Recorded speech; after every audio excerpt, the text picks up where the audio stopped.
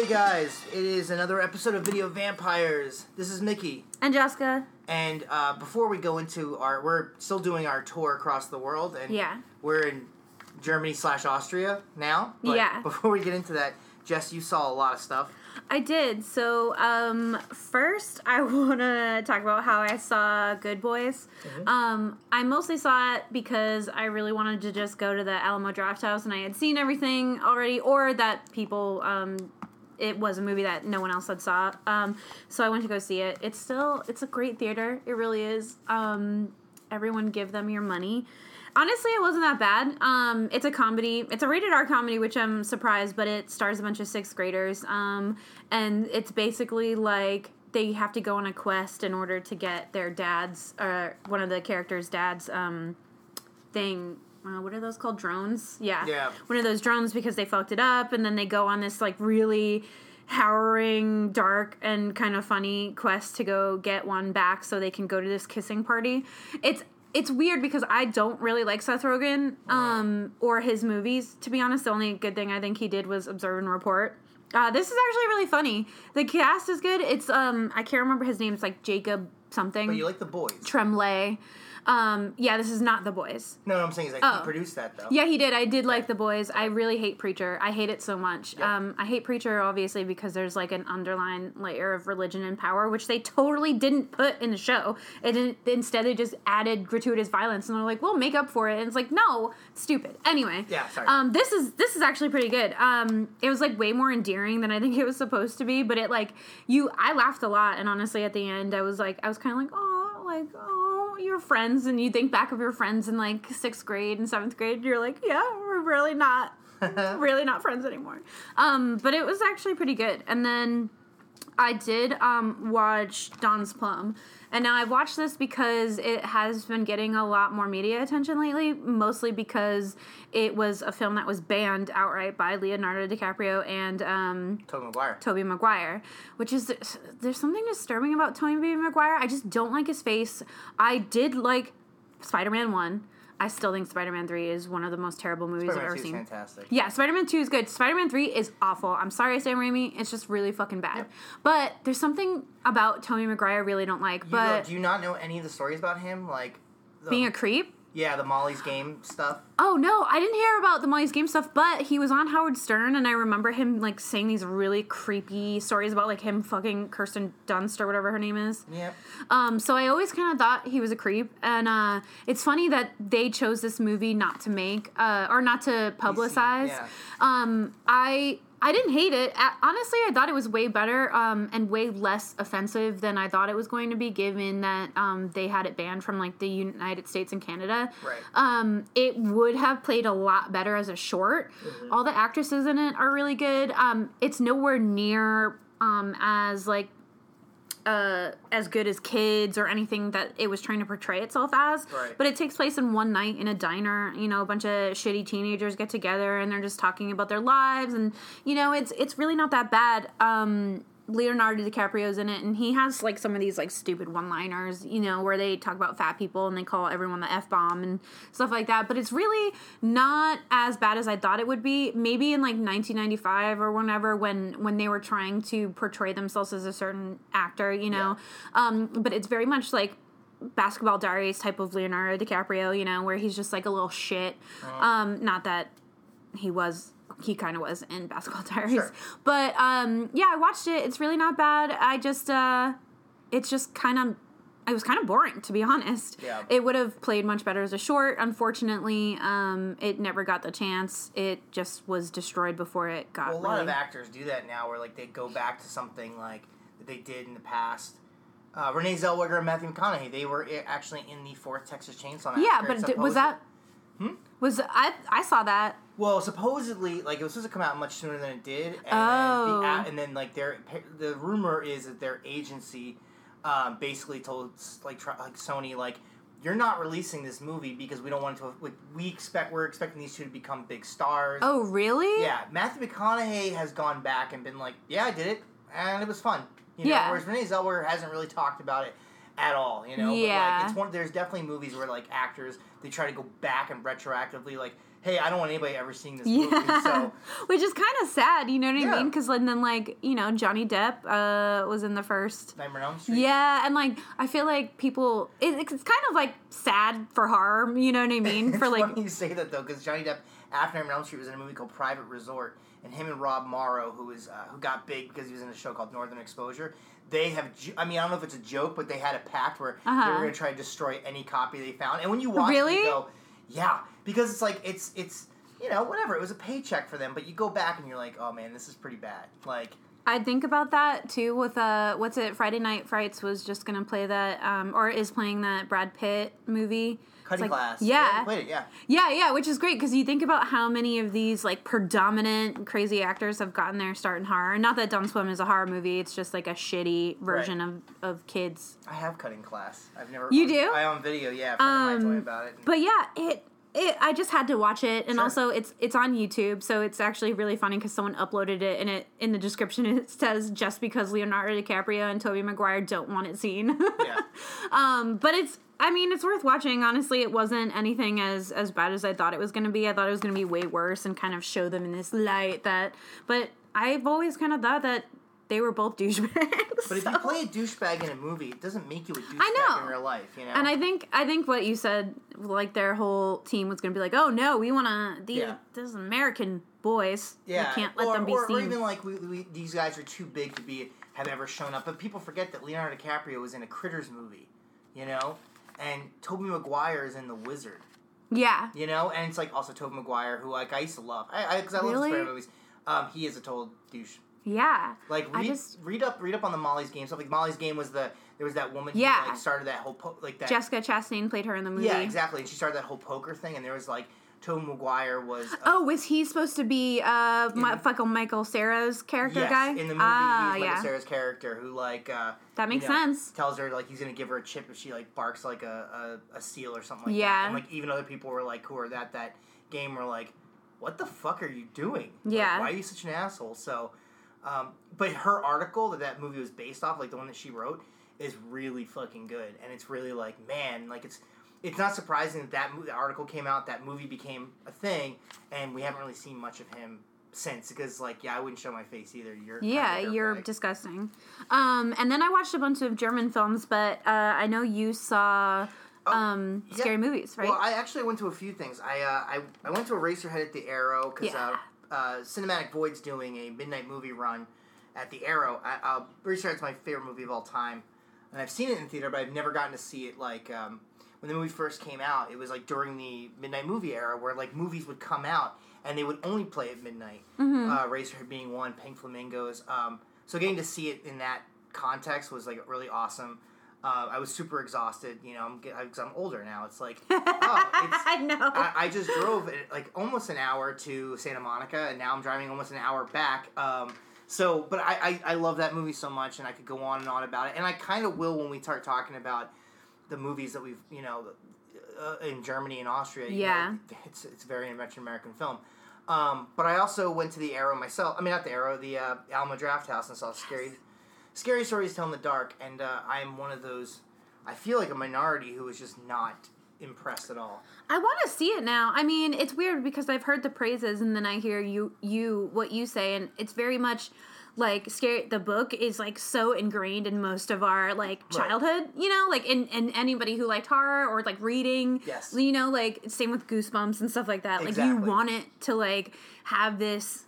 I want it to be another creep show. I want it to be, like, you know, like Tales from the Dark Side, the movie, like one of those anthology movies. And, like, just because I feel like they could have gotten the stories right. And in the movie, it's just cosmetically Scary Stories Tell in the Dark, but, like, none of, like, what makes it, like, none of the folklore aspect, none of it's there. Like, and they do things where it's just like, oh, you're just taking an image. You're not taking what makes it creepy. Yeah. You know, like, there's, you know, in the poster you see the Scarecrow Harold. In the book, or in the short story, these two farmers, they create this scarecrow out of this other farmer that they don't like, and they just torment it. They just smack it around, they just, like, smear food on it, and then one day it just grunts. And they're like, well, what the fuck is that? And they start getting freaked out, and then they kind of, like, talk themselves out of it. They're like, oh, it's probably just an animal stuck in there.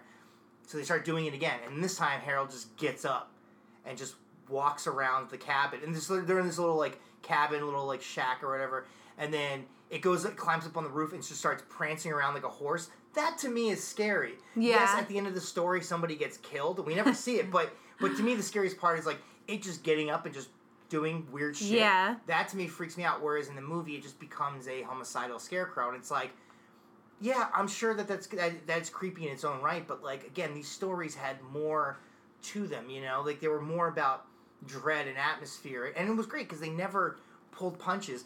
Yeah. If I hadn't read grew up with those books, I might have liked it more. The problem I had with the movie was, one, it takes place in the 60s, but yet you wouldn't know that unless you watch the opening scroll, like title. Oh, thing. it does? Yeah, because it doesn't look like it. There's nothing about it that really. I mean, there's a few there's Nixon, the election is on TV and everything like that. But other than that, nothing really gives you the indication that the characters don't act like it's the 60s. The characters are using modern vernacular. It doesn't do it for me in that sense. The time period. Also, the movie there's some moments that it has bite, but it never seems to break the skin. It's always just you're like, holy shit, this is gonna be fucked. Oh, okay. And it's still kind of soft. I feel like it was kind of soft. I'm sure. Then again, I'm also seeing it as somebody in their 30s, not somebody who's seeing it as a child who's going to a PG-13 movie and being like, oh my god, that's the most disturbing thing I've ever seen. It's just, I don't feel like it's the best gateway horror film. People are like, oh, it's a great movie to introduce kids to horror movies. And I'm like, sure, if you don't have access to anything else. Yeah. Knock yourself out. But I wish I had, a gateway. I had not seen Monster Squad as a kid, so, I just went straight into horror, and I was, disturbed constantly. Mm-hmm. As Monster a kid. Squad's one, The Gate was another one. The Gate, which, honestly, we covered it, but it still scares me. Right, but that's a movie it's that a lot of kids saw, and they were like, oh my god, and it got them into horror. Mine was Cat's Eye. Really. That's a good one. It was it fucked me up because I thought there was little trolls in the wall. Exactly. For real. Right. So there do exist these movies that we grew up with, and I'm sure maybe back in when those came out, there was people our age being like, eh. Yeah, what is this shit? Right. Yeah. But that's how I felt, and especially considering that I love those books so much. So I was like, man, you could have achieved the same thing even better if you just told the stories. People sitting around a campfire, which is what Scary Stories Tell in the Dark is kind of built on, is there's even stories in the book that instruct you how to read the story out loud. You jump out and say something to somebody, and there's none of that's there. I saw that, and then and that was at the Arrow, and I mean the Alamo. I keep saying the Arrow. It was at the Alamo. It was great. I also spent $100. I know, it's so easy. So it's gonna make it really hard to see new movies there, because if you're not sure if you're gonna like something, you're taking a huge financial gamble, and I have to remind myself, you're not just going to a movie. It is literally dinner and a movie. Yeah, it's just a pricey dinner and a pricey movie. It's an experience. I mean, even when we went, we spent $100 very easily. Yes. You want to, because the seats are nice, they recline, and you want to kind of treat yourself. You're like, oh, this is all nice. It's very good market. It's very good at manipulating your audience. And, I mean, here's the thing is that that night when we got back from Scary Stories Tell in the Dark, I went online and I bought a ticket for it. They're playing Night of the Comet on Tuesday, and that's one of my all-time favorite LA films. And I was like, granted, those tickets for older stuff are cheaper, but it's still I know I'm going to drop at least $40 or $50 on food. And I'm going by myself, by the way. My fiance's leaving, going out of town for the week, and I'm like, oh, I'm going to go treat yourself. I'm going to be the creepy guy going to see a movie by himself. Because I see movies by myself all the time. Am I creepy? No, but it's different. I feel like it's so much different for a guy. I mean, no, it's not. It's not different at all. But it's different when you're just sitting there pounding down a milkshake and watching the movie. I don't know. I was like, oh great, there's one seat available. I'm gonna take it. Yeah. And it's just it's like me. I always feel like I'm the creepy guy on the airplane. Because I'm watching something on my computer that I'm like, oh man, if anybody leaned over, they'd be like, what the fuck are you doing? Or when I was watching Rocky Horror Picture Show one time because the airline had it on their screen, and I was laughing out loud, but of course all you see is somebody, you don't hear what they're laughing, you see somebody laughing, and I was like, man, if I start doing the audience participation stuff now, I'll be even creepier, which I was thinking about doing, but I just guess I translate that over to... Well, last time that happened to me is really funny because the woman next to me, when I got up, and, when you're trying to exit the plane, the woman handed me a card, and it was a prayer card. And she's like, I think you need it. And I was like, lady, okay, thank you. Like, trying not to be well, there's rude. This Manhunter where William Peterson is, like, looking over, like, these, like, crime scene photos on the plane, and like, he passes out, and then, like, he wakes up to this, like, child next to him screaming as, like, the airline attendant is, like, frantically trying to, like, grab his photos and everything and, like, cover them up. That's how I feel on a plane 9 out of 10 times. Anyway, because I, like, always feel like I'm doing something. Like, I'll put on some weird Italian horror film on my computer, and it's like, I will forget how much sex and violence is there on there. Yeah. And it's not just like, oh, here's a boob here and there. It's like, Italians got pretty wild with it. We'll get into Italian horror, but yeah. So I saw that, and then that's pretty much. Oh, and then I can only say that you guys have to do this if it happens in your town. But I went and saw Tim Capello at the Whiskey. Oh my god! The video you showed me is amazing. Yeah, so we're gonna post it. Yes, on Friday night, my fiance and I went to go see Tim Capello. Tim Capello is the saxophone player in that scene in Lost Boys. And I'm a very big fan of that song and of him. And he was Tina Turner's, saxophone player. He played with Ringo. But he gets up on stage. He's like, look, I know none of you guys are here because of my work I did with Tina Turner or my work with Ringo. No, but he's not saying it. I know, But he's I know. But he's like, I know that you guys are here for this one song. So if you don't mind, I'm going to build up to it. And of course the audience is like, fuck yeah. Because he's coming down the stairs to the stage, like, playing the sax, getting into he spent more time, at least half time in the audience playing the saxophone. 2 people, like, there's videos of him, like, walking right next to me and, like, putting his head on my fiance's shoulder while he's playing the sax, and it is amazing. Like, he was such a great guy, and it was such a fun show, and he tells stories in between the songs. They're all fun. It's like, it's watching somebody, somebody who knows that this is their moment, and they're just going to go for it, and you're just watching it, and he's so humble and so nice, and, like, if he's doing this tour, he played in LA on Friday. If you go, he played in Santa Cruz a few days before that. That would have been what? On the stage. No, stop. On the stage that he did in Lost Boys, and, like, he posted a picture of him and his wife, and, like, in Santa Cruz. Like, if you go on his Facebook, you're just gonna, like, your heart's gonna melt because he's, like, such a sweet guy, and, like, that's incredible. I thoroughly recommend if you find tickets. I mean, they're not going to sell out, let's be honest, and they're awesome. Yeah. And he was awesome. It was great. That's so exciting. It was. Honestly, the video showed me was, like, so cool. Oh, God. He's just, like... He looks great. I, like, really appreciate him. Mm-hmm. So what else is that all that you watched, or? Yeah, I mean, I feel like I crammed a lot in I did. a short period of time. No, my mind is all messed up. I did cram in Mindhunter. Yeah. So the second season came out. I really liked it. It's almost been like 2 years, I think, since the first season aired, like a year and a half. It's been a while. And so everyone's just kind of been waiting, and I watched it. I jammed it out in like a day. Yeah. It's great. It really is. The second season is incredible. They go through, a mirage of serial killers that they're talking to. Manson's in there. They kind of touch on the BTK killer a little bit. So yeah, it's really good. I really like the whole dynamics of these FBI investigators and the research, and they also touch on, like, women, especially in the bureau. I think it's supposed to be like 79 or 1980, and it's even still, there's like this, it's grotesque, but there's a part where, like, the director is introducing her to someone, and he, like, just looks it over and, like, takes her zipper and pulls it down a little bit, and it's like, oh, I'm going to introduce you to this guy, and, like, pulls it down. This isn't even the most gross part of the movie, but it stood out to me, or the show. Yeah. And then, she casually just zips it right back up after, but it's still like, you forget how bad it used to be for women, especially. There's that great scene in Silence of the Lambs where she's talking to her boss. And she's like, hey, and he's like, you're pretty hurt when I pulled them aside, I addressed you like that. And she's like, yeah, because if you start doing that, then you're everyone, setting an example, and it's this really great moment of, like,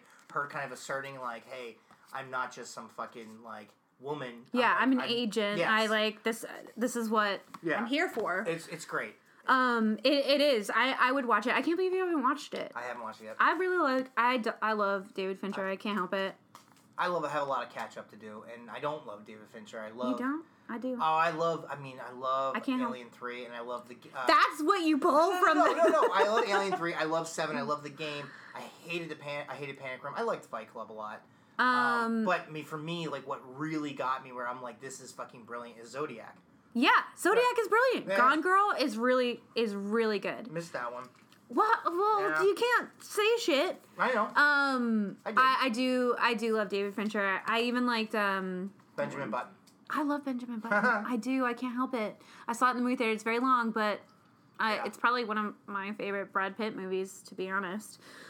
But I watched a lot of German films, too, because we're in Germany. Yes. This is where we are now. Yes. We moved on from France to Germany. So, German horror is really interesting because I actually don't know a lot about it. When I think of German cinema, I mostly think of Werner Fassbinder, who is one of the more popularized German actors and directors. And for a while, I thought it was great because he was such like a monster of a man. And on Google, if you looked him up, his cause of death was cocaine. Yeah. It straight up was just like cocaine and barbiturates, and that's how he died. And he's such a great actor, and like he's made a ton of films like in his short life. I think he died at 37.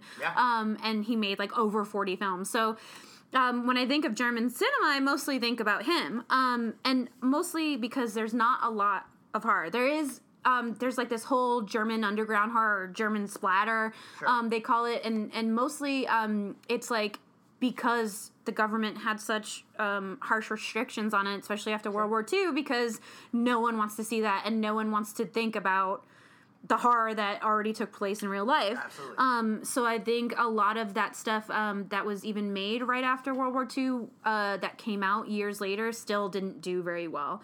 Right. So then you're looking at the 80s and 90s to kind of make up for that.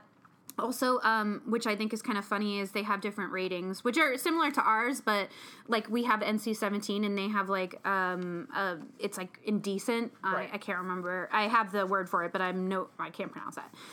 But it's like weird because it's lumped in like Cannibal Holocaust is lumped in with From Dusk Till Dawn, which I think is really funny. Last House on the Left is also one of these like indecent type of films, and then there's a few films that are banned outright, like Brain Dead. Is you can't show it there and it's illegal. So I watched actually Necromantic, which is one of these indecent films. It was 1987. I'm probably gonna butcher this name, but Jorg Bugarit.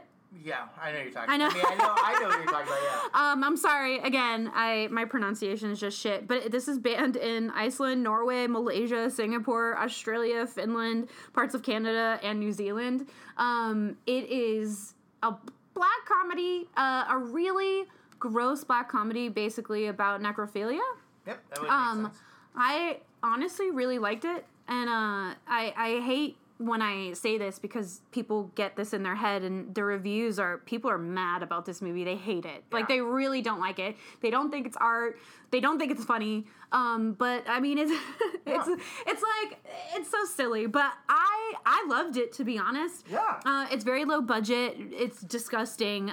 Basically this working class couple, he works as like a body disposal, so they pick up dead bodies on the side of the road and get rid of them, and basically he just takes one home and him and his wife have sex with it. I won't go into details. You can figure this out on your own, how they have sex with it and the whole sex scene details. But basically he loses his job, and then she gets mad because she's like, well, where are we supposed to get dead bodies now? And then as he's gone from home, she takes the dead body as a parting gift and then leaves him. And then, he goes into this depression and dies, and then she digs him up, which I think is really fucking funny. Yeah, I mean, it's funny because I've known about that movie since I was junior high. Because I had a family friend who was into a lot of, fucked up movies, who introduced me to a lot of fucking movies, but that was one he was kind of like, no, I'm not gonna show you that. And rightfully so. But anyway, the movie just has got a bigger reputation in my head than I think it'll ever live up to, so. Yeah, I think maybe that's why I didn't find it as offensive as some others did, because you hear about it and you're like, I've watched a lot of deemed offensive films, and some of them really are. But but like it's hard to like leave a review on that without sounding, because people, you know, they take it so personally. Mm-hmm. I really liked it. Honestly, I think it's really funny. Sure. I also and there's a lot of German underground filmmakers, very low budget. I think I don't want to even say all of these names because I'm definitely gonna butcher them, but like Olaf Ittenbach, Ubol, Timo Rose, Andreas Schnaas are some of the examples of these directors. Yeah. Still making films, which is really great. I watched this film called Blood Demon, or The Torture Chamber of Dr. Sadism, by Gerald Kargl, which is actually an Austrian director, but Right. Some of these are filmed in Germany, German language films. This one had Christopher Lee in it, and this guy is the same director as Chariot of the Gods, which is really interesting because I know that like documentary film, Sure. but I had never known anything else he's done. He was a stunt skier, this director, which is kind of interesting because that's how he kind of got into film. This one it's really cool. It's an older film. It's based on The Pit and the Pendulum by Edgar Allan Poe. It definitely has an old feel. Like, it feels like, to me, like early 1960s type of films. Sure. and set, but I really appreciated it. It looked cool. I think this is where like the overlap between like some Austrian filmmakers and German filmmakers come in, because this is a West German film, but obviously a Austrian filmmaker. It's really cool. You can find these on like Vimeo, on YouTube, Amazon Prime. And then I watched a newer film called The Nightmare, which came out a few years ago, like 2015, 2016, by a director called Akiz. He abbreviated his name because I think he also does music. Someone wrote a review that said this is Mac and Me except directed by Refn, which is kind of perfect. It's really awkward. It's a horror drama, but it's very creepy. It's really cool. It's kind of low lit in some places. Like, I guess the director didn't really use any other additional lighting. Sure. And also use these really wide angle lenses, especially when panning the room for like a creature. So basically, this woman, in the synopsis, it says like this woman has a mental breakdown and then is stalked by a creature. Yeah. It is kind of like that. It's like kind of a mix between other movies. You don't know, is the creature real? Is she crazy? Is she dead? Is she having a coma dream? Like, what the fuck is happening? I did really like it. I think the music is really cool. The girl in the movie is like a club girl, so every time she goes into a club, obviously there's like this loud bass music playing. I really liked it. Yeah. I was like happy to find it. It's funny because like I was gonna say, like my German film comes from like German Expressionism back in like the 20s and stuff like that. Like, so I'm a, that was an interesting thing, is German Expressionism, which was which we hear all the time, but we never, like, some people don't even know what it means, is that it was different from like showing naturalistic depictions of life. It was more of like exaggerated imagery to kind of symbolize people's like their internal feelings and everything, and like it was really prevalent during pre-World War II, because from World War I to World War II, like, Germany's in a fucked up state. Yeah. And of course this is where things go south and everything, is that but film wise, pre-World War II, and we get stuff like The Cabinet of Dr. Caligari, 1920, or like 1922 Nosferatu, which is obviously one of the most famous. And it seems like a cliche to like, say like, oh, it's one of the greatest, but when you watch it, you're like, oh, right. It's, what I'm saying? Some people are like, the Beatles are really good, and you're like, sure. And then you listen, you go, oh yeah, they really are. Not that I've ever had that, like, had somebody tell me that, but you know what it means? Like, when somebody's talking about something that you're like, oh yeah, it is really fucking good. Same with Nosferatu. Like, you can't watch it and be like, holy shit. Vampire by Carl Theodor Dreyer, 1932. Like, one thing that's very common in German Expressionism with Cabinet of Dr. Caligari is like the set is like, I guess the best way to describe Cabinet of Dr. Caligari to somebody who hasn't seen it is, hey, watch Beetlejuice, and if you look at the way he's designed, like Tim Burton designed all those, like the doorways, all this stuff, that's where he's getting it from. Yeah. Both Nosferatu and Cabinet of Dr. Caligari and even Vampire all have like this very dreamlike quality which where you're watching it and you're like, man, this feels like a very strange, very subdued but bizarre dream, which I think carries over influence-wise into even American filmmakers like David Lynch. You know, when you watch Eraserhead, there's a very dreamlike quality to it, Mulholland Drive, and I think that all ties into German Expressionism, and then like there's one of the most famous movies, which because Germany had some fucked up people in Germany, obviously, but Fritz Lang's, I mean, there's Metropolis, which is a sci-fi example of German Expressionism. Oh wait, Metropolis was German? Yeah. That's it. I did see that. Yeah. I think you have to. I think anyone. It's like the birth of the golden age of film. And I think, but that director did Fritz Lang did M, which is one of my favorites. Where the serial killer is a child killer who he's eluding the cops, but then finally the organized crime is like, this is bullshit. So then they gather together to try to track him down, and that's, these are all, these are all pre-World War II, I mean, like, Fritz Lang, like, when the Nazi party started, coming to power, he was like, fuck this, fuck that, I'm getting out of here, I'm going to America.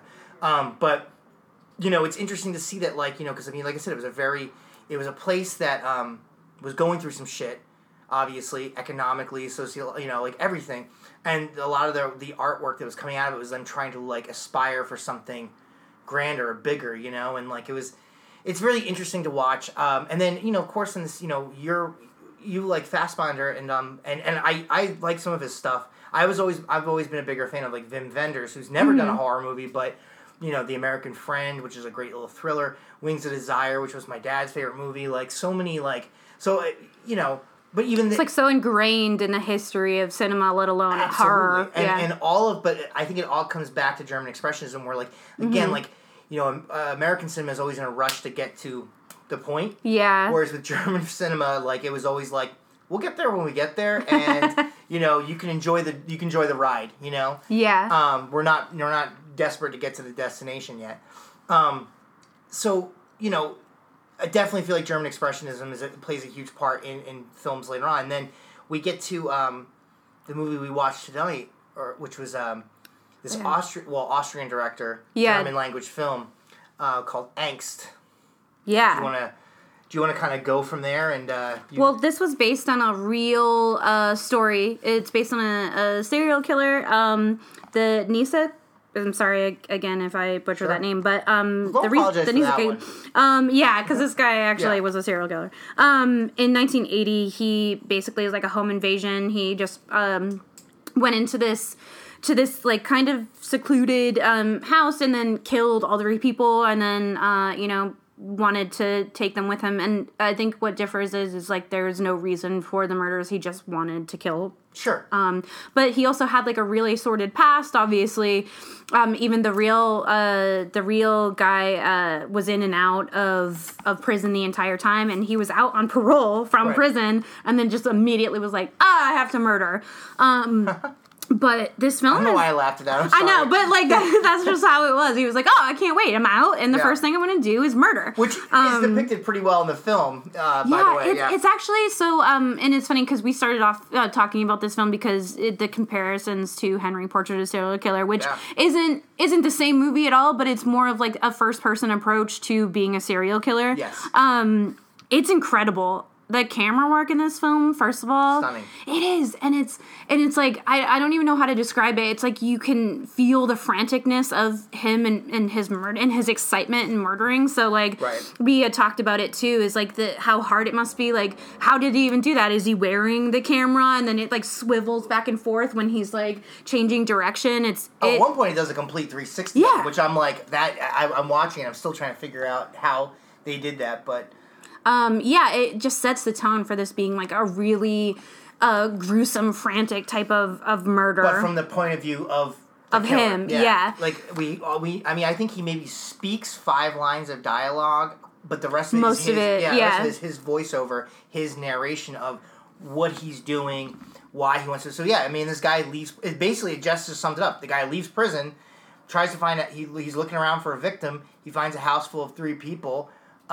And we go from there. But it's all told from his perspective, which I said I think the reason why I think Henry's more disturbing. Henry takes a kind of like a fly on the wall view of like this fucked up shit going on. Whereas this is we're so into this guy's head. But Yeah, even disturbing. It's pretty disturbing. And it's hard to compare with like which one's more disturbing. And so like you're both kind of fucked up about it.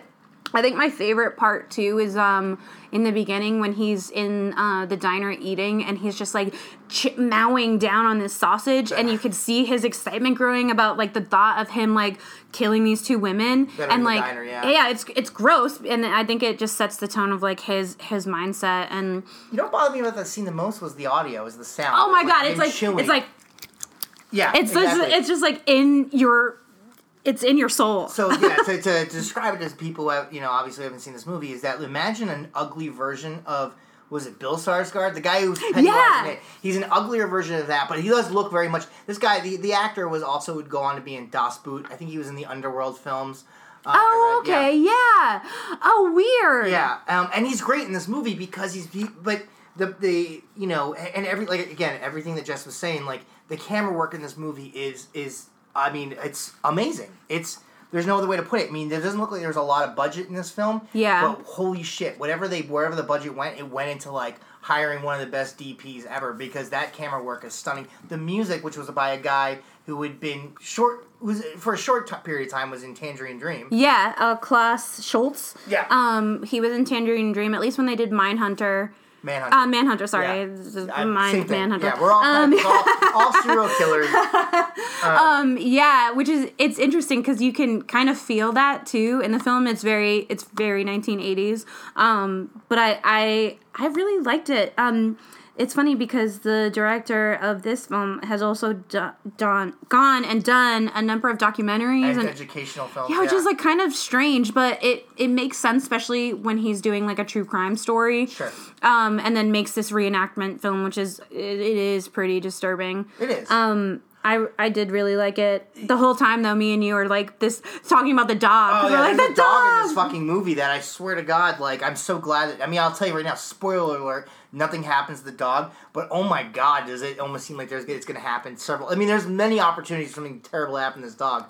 My only, and this isn't a complaint, because I really enjoyed this movie a lot. I was surprised. When I say enjoyed it, I wasn't like, it's a tough movie to enjoy, but I dug it, and but my problem, because somebody did compare it to Henry Portrait of a Serial Killer, saying that it made that look tame, and I was like, and I disagree with that, because the problem I have with us going so much in, kind of focusing on the killer from his point of view, is that there were scenes, and I don't even know if you realized, I know you were doing it, and I was doing it too, where we're like yelling, we're like, dude, why are you trying to carry her body down? Yeah. Just use the fucking wheelchair. Like, we are yelling at him as if he's the hero of the movie. Yeah. Like, why are you being so dumb, dude? Like, why are you killing? Why don't you just do that? And it's like, oh my God, we're and maybe that's the kind of the brilliance of the movie, is that because he's putting the focus on his point of view. Yeah. We find ourselves identifying. We're like, dude, you're fucking up. Yeah, like that's not what I would do if I murdered those people. Yeah, like there's a scene where he's like awkwardly carrying this victim's body down, like and he's like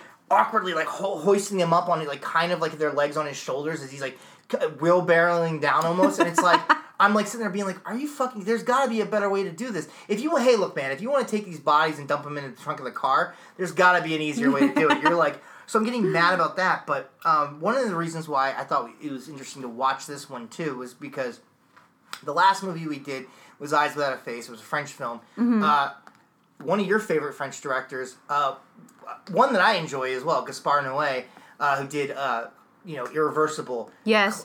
You know what? Climax. The hallway scene reminds me so much of that scene in Irreversible. You could tell that he was directly influenced by this film. Not only that, but somebody also said that if they were, somebody commented that, like, it was an article that was commenting on that specific scene, correlating to Irreversible and being like, if he had the budget, you almost feel like he would have gone the Irreversible route, where this, because one of the disturbing scenes in Irreversible is the use of CGI in that scene, and it's like, it's so minute, but you're like, you're like, that really kind of makes it all the more horrifying to me, he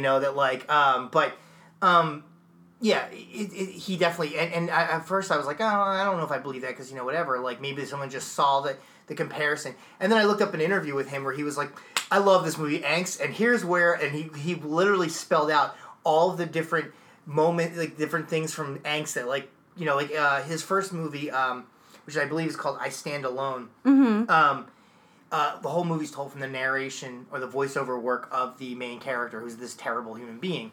And he's like, I got that from Angst, you know? He mentioned the camera work a lot as in Climax, inspired specifically by Angst. I could see that, yeah. He's a big fan of this movie to the point, and I didn't realize this because we didn't watch it on DVD, is that on the DVD he introduces the movie. So, he does? Well, yeah. that makes perfect sense. Yeah. I thought about that. That whole hallway scene, I was like, oh, I've seen this. Yeah. It's a different type of, but it's so similar, and you could see how influenced he was. You could see how influential this movie is to everybody. Yeah, I mean, this is a really, even Henry, I know that I don't think the director of Henry had seen this, but because this movie did not get a big release. It's gotten good reviews because people are like, yeah, this movie's fucked up, and it achieves that really well, but it wasn't a big sensation, you know? Yeah. In fact, when Gaspar Noé saw it, he saw it on VHS, I think it was like a bootleg VHS, I think, and the title was even changed from Angst to Schizophrenia, you know? Mm-hmm. Which I think is such a slap in the face to legit schizophrenics because they're not as fucked up as this guy was. But it was a hard movie, and people it was just one of those movies that you saw on video, and you would tell somebody about it, and you tell somebody about it, and then one of them becomes like one of the biggest transgressive French directors, you know. Mm-hmm. So but it's really weird because, like I said, you know, again, making the comparison, Henry Portrait of a Serial Killer. Very similar movies, but also completely, the way they're told are completely different. Yeah. They're equally disturbing in certain lights, you know. Henry really fucks me up. I don't know why. I think because we were talking about Michael Rooker. And especially that mirror and him and the wife beater. It's the front cover of it. I think you drew it for me. It's just, it's fucking great. This is a little more, I don't know, that whole scene and the whole beginning of the movie, though, when we talked about it too, is when he breaks in and the family comes home, right. And then he's running past them to try to figure out what to do first. I gotta close the door. I gotta lock it. I gotta tip this guy over so he doesn't go anywhere. And he's just running around like a fucking maniac. Which is funny because I thought he was trying to escape at first. He was like, oh shit, they're home, and then he runs out. But instead he's just so frantic. And even in the film, he's like, this is not what I wanted to plan, but everything's happening so fast. But he's just, and then he frantically kind of kills everyone. Right. But it's also premeditated. It is really disturbing. Yeah. And you know, I think like I was saying too is that with, you know, Michael Rooker he's very subdued throughout all of Henry. So and you see him interact with other people, and you're just waiting for him to you're waiting for that moment when he's interacting with another person in society, just for him to snap. Whereas in this one, we're going like you just said, he gets out of jail. He goes to a diner and he's like, I want to fucking murder these two chicks, but he can't because he's freaked out. So then he hails a cab ride, and while the driver is driving, it's this beautiful woman. He's undoing his shoe so he can try to strangle her with his shoelace. But then she's like, "What the fuck are you doing?" He's like, "Ah!" And he gets out of the car and he freaks out. It's this is a guy who has no idea what the fuck he's doing. He just knows he wants to do it. He just wants to murder. Yeah, and that freaked me out a lot too because. His ineptitude made it more horrifying to me because I was oh man, any dipshit could fucking kill somebody, you know? Yeah. That's what freaked me out, is that's what makes it really scary, is that this is not a guy who's who's a pro. Mm-hmm. He's just a guy who really wants to kill somebody, and he's so excited by the idea that, like you said, he just lets it get carried away. And, so that, even the end scene too, when he's back in the diner and I like the first.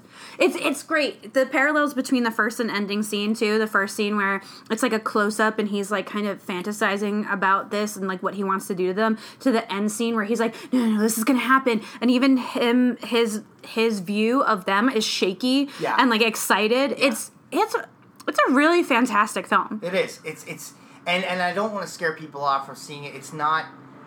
It's not going to ruin your whole day to watch this movie. There's some movies that are good but when you watch it, that fuck you up. Yeah, fuck you up. And this one, maybe it should have fucked us up more than it did. I don't know why neither of us were stunned afterwards. Again, after Henry, I was like, oh, I just want to go home and cry. Whereas this one, it's more of man, I don't know what it is, but because it's certainly not. It's very, very intense. It is. But I think that there's I think sometimes the intensity in this one is more frantic, and that's why it doesn't hit you as hard as maybe Henry does, because everything is happening so fast. It's like an 80-minute film? Very quick. So it goes by very, very quickly, and so I don't think you have a chance, even though it's hyper-violent and it's disturbing, obviously, especially that hallway scene.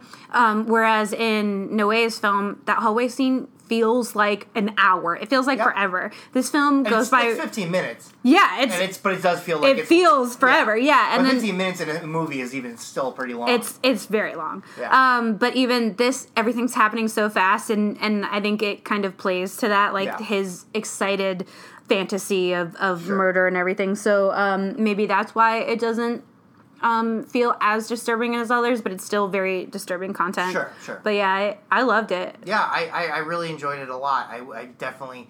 I mean, look, even if you are squeamish about because this does again, it's a movie that deals with something that happened. Mm-hmm.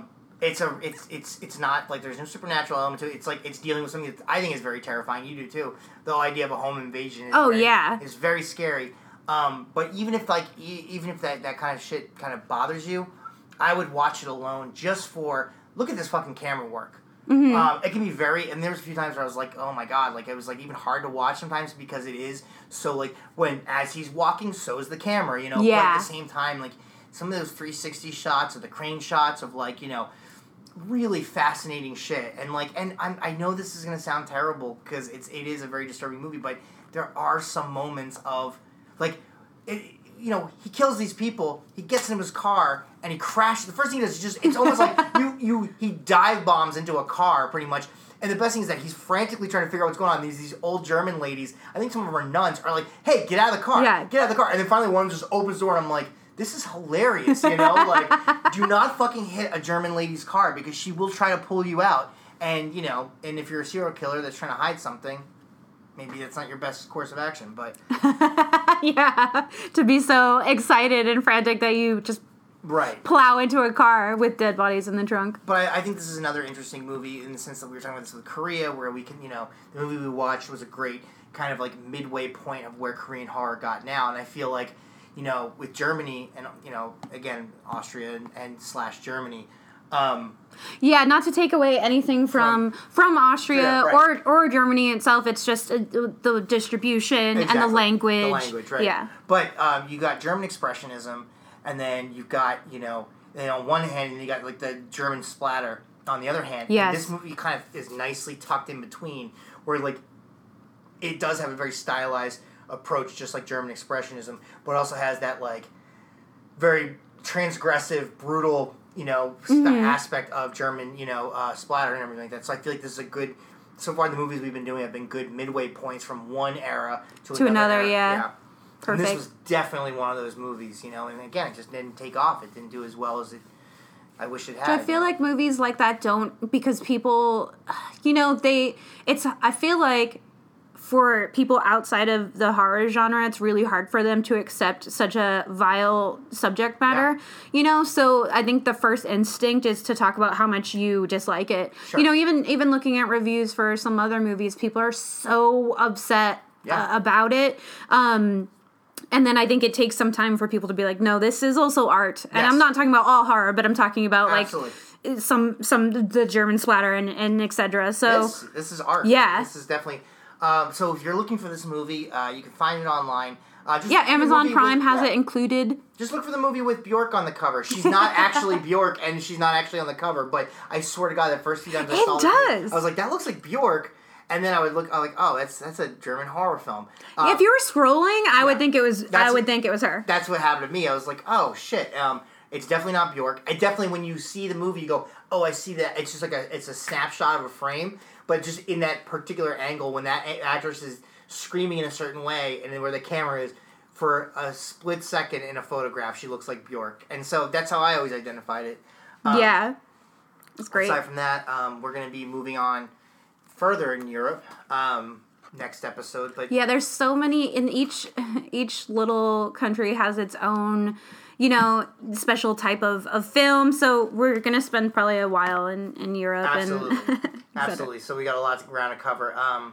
But Just follow us on Instagram, video_vampires. Find us on Spotify. Find us on Spotify. If you aren't already listening to us on Spotify or iTunes or SoundCloud. Yeah. And then leave us comments. Yeah. Especially on the Video Vampires Instagram. We love that shit. Yeah, we definitely do. We like to talk about horror movies. Yeah, and we'll be back next episode. Bye. Bye.